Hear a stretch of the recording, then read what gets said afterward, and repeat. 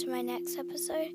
Today we'll be reading a chapter book. I actually found a series of books and hopefully we'll be reading them. So, this book of the series is called Princess of Pets, The Naughty Kitten, written by Paula Harrison and illustrated by Olivia Mueller. And for each book in the series, I'll be changing the music. So yeah, let's start.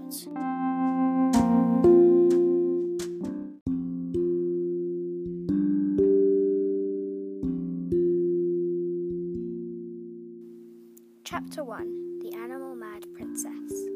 Bee raced across the royal garden with a mouse-shaped kite in her hand. Its pink ears fluttered, and its ribbon tail waved in the breeze. Her younger brother, Alfie, ran after her, holding a dinosaur kite over his head. The golden towers of Ruby Palace gleamed in the sunshine behind them, and little puffs of white cloud were sailing across the bright blue sky. It was perfect weather for kite flying. "Wait for us, please, Princess Beatrice," called Mr. Wells, the royal tutor, walking down the path with Natasha, Bee's older sister. 9-year-old Bee was the middle child of 3 royal children. The mother had died from a fever when Alfie was tiny, so they lived at Ruby Palace with their father, King George, and all the royal servants. Most mornings were spent in lessons with Mr. Wells in the palace schoolroom, but today they were having a special trip to the Savara Kite Festival. Bee reached the palace gate and tapped her foot impatiently. Mr. Wells and Natasha were walking so slowly.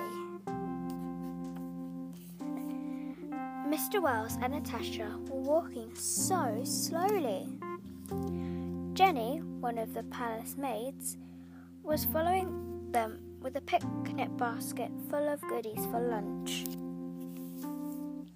Climbing on the gate, Bee gazed down at the hill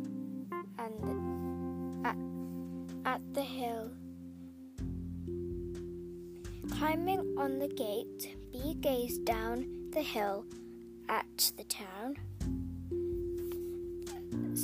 Savara was a large cluster of shops and houses beside a long sandy beach edged with palm trees.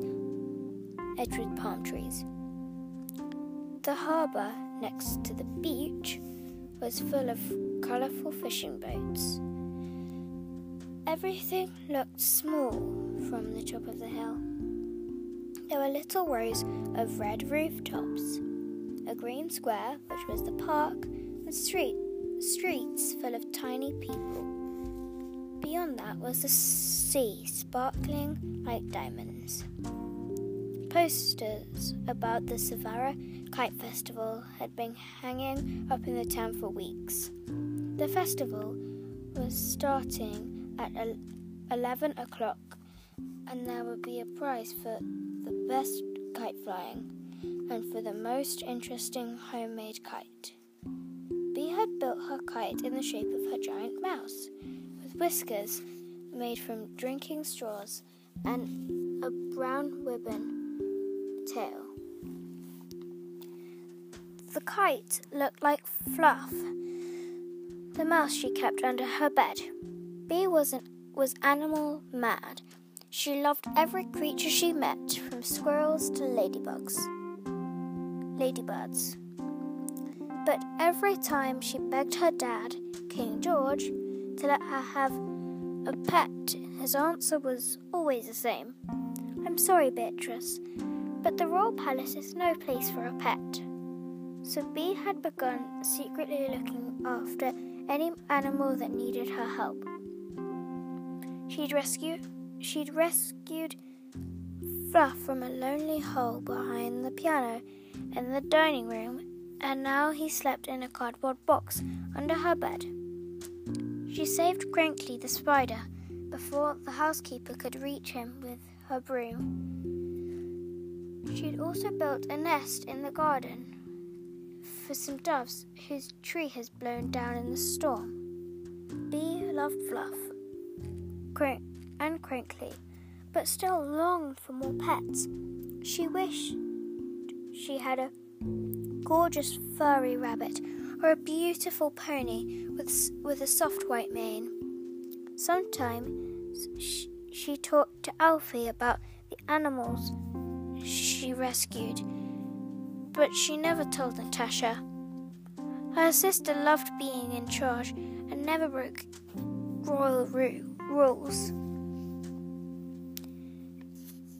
If she heard about Bee's animals, she might tell Mr. Stickler. The royal housekeeper hated anything that caused a mess and was sure to banish any creature from the palace immediately. Look, Bee! Alfie pointed to a dragon kite gliding in the distance. The sunlight glinted on its bright red scales and spiky tail. They've started the festival. Bee yanked the gate open. Mr. Wells, can we meet you at the bottom of the hill? All right then, the teacher replied, but be careful not to slip over But Bee raced through the gate, missing the rest of her teacher's words. The wind whistled in her ears and Alfie's feet thudded on the path behind her. They passed street after street until they reached the park, which was full of kites and other people. A grey-haired lady with a clipboard stopped them just inside the park gate. Hello, I'm Mrs. Brown, and I'm running the festival. Could I have your names, please, and a brief description of your kites? I'm Bee, and this is Fluff, the giant mouse, said Bee, holding out her kite. I'm Alfie, and this is Mr. Triceratops. Roar! Alfie shook his kite as he roared. Jenny hurried up behind them with the picnic basket. Actually, that should be Princess Beatrice and Prince Alfred, she told the lady with the clipboard. And Princess Natasha will be here in just a moment. Mrs. Brown peered at Alfie and Bee. Your Royal Highnesses, I almost didn't recognize you. Bee watched eagerly as the dragon kite soared over their heads. Can we start flying our kites now? Of course you can. Just find a space so that your kite doesn't get tangled with any others. Mrs. Brown returned to Natasha as she walked primly through the park gate. Good morning, Princess Natasha. Are you flying a kite too? No, but I love to help with the judging. Natasha's eyes gleamed. Oh, well, I don't see why not, said Mrs. Brown. Mr. Patel from the bakery is our official judge.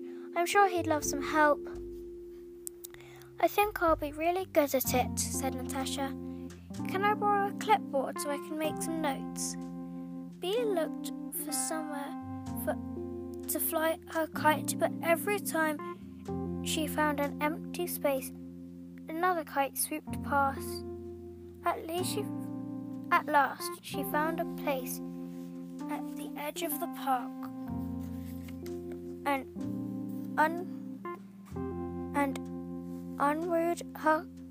unwound her kite strings.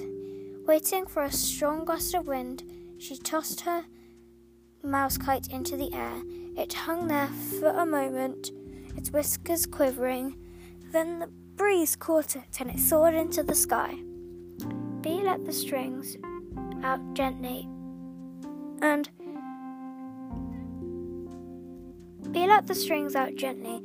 and then tugged them to help the kite catch the wind again. Her stomach whooped.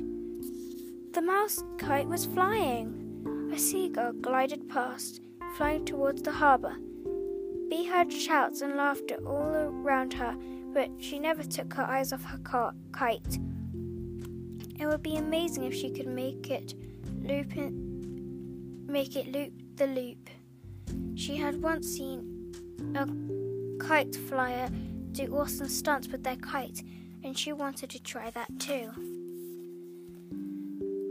She decided to be brave and have a go when a huge gust of wind blew in from the sea. The gust took hold of Bee's kite, tugging it along. Bee hung on to the strings as she was dragged along too. The kite spiraled around and around, then like water going down a plug hole. Then it twisted sideways and they blew straight into a tree. "Bother!" cried Bee, tugging the strings. The kite was wedged between two branches. Bee pulled again, but nothing happened. So she stopped, afraid she might break the strings. The tree had plenty of low branches, so she could climb up and fetch it. But what if Mr. Wells was cross when she saw her scrambling up a tree? She glanced around. Mr. Wells was watching the dragon kite with Natasha, who was busy scribbling notes on her clipboard. Bee clambered up the tree swiftly and took hold of the kite.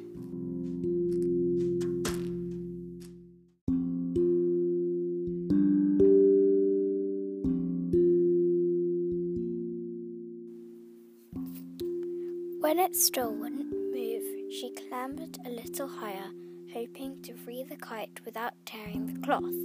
A gust of wind rocked the tree, and Bee held on tight. Branches creaked, and the leaves overhead rustled. The gust of wind faded, but the leaves above her went on rustling. Bee looked up just as a little furry face with big green eyes popped out from between the branches. It was a tiny kitten with beautiful stripy ginger fur. The kitten meowed sadly, its gaze fixed on Bee. "Oh, hello, kitten. What are you doing stuck up here?" Bee asked in surprise. "Are you stuck?" The kitten gave a tiny shaking meow. Another blast of wind hit the tree and the branches swung wildly. The kitten crouched low, staring around with wide eyes. Its tiny claws gripped tightly to a branch. A cold prickle ran down Bee's back. She had to get the little cat to safety. The wind was growing stronger and stronger, and the kitten was in terrible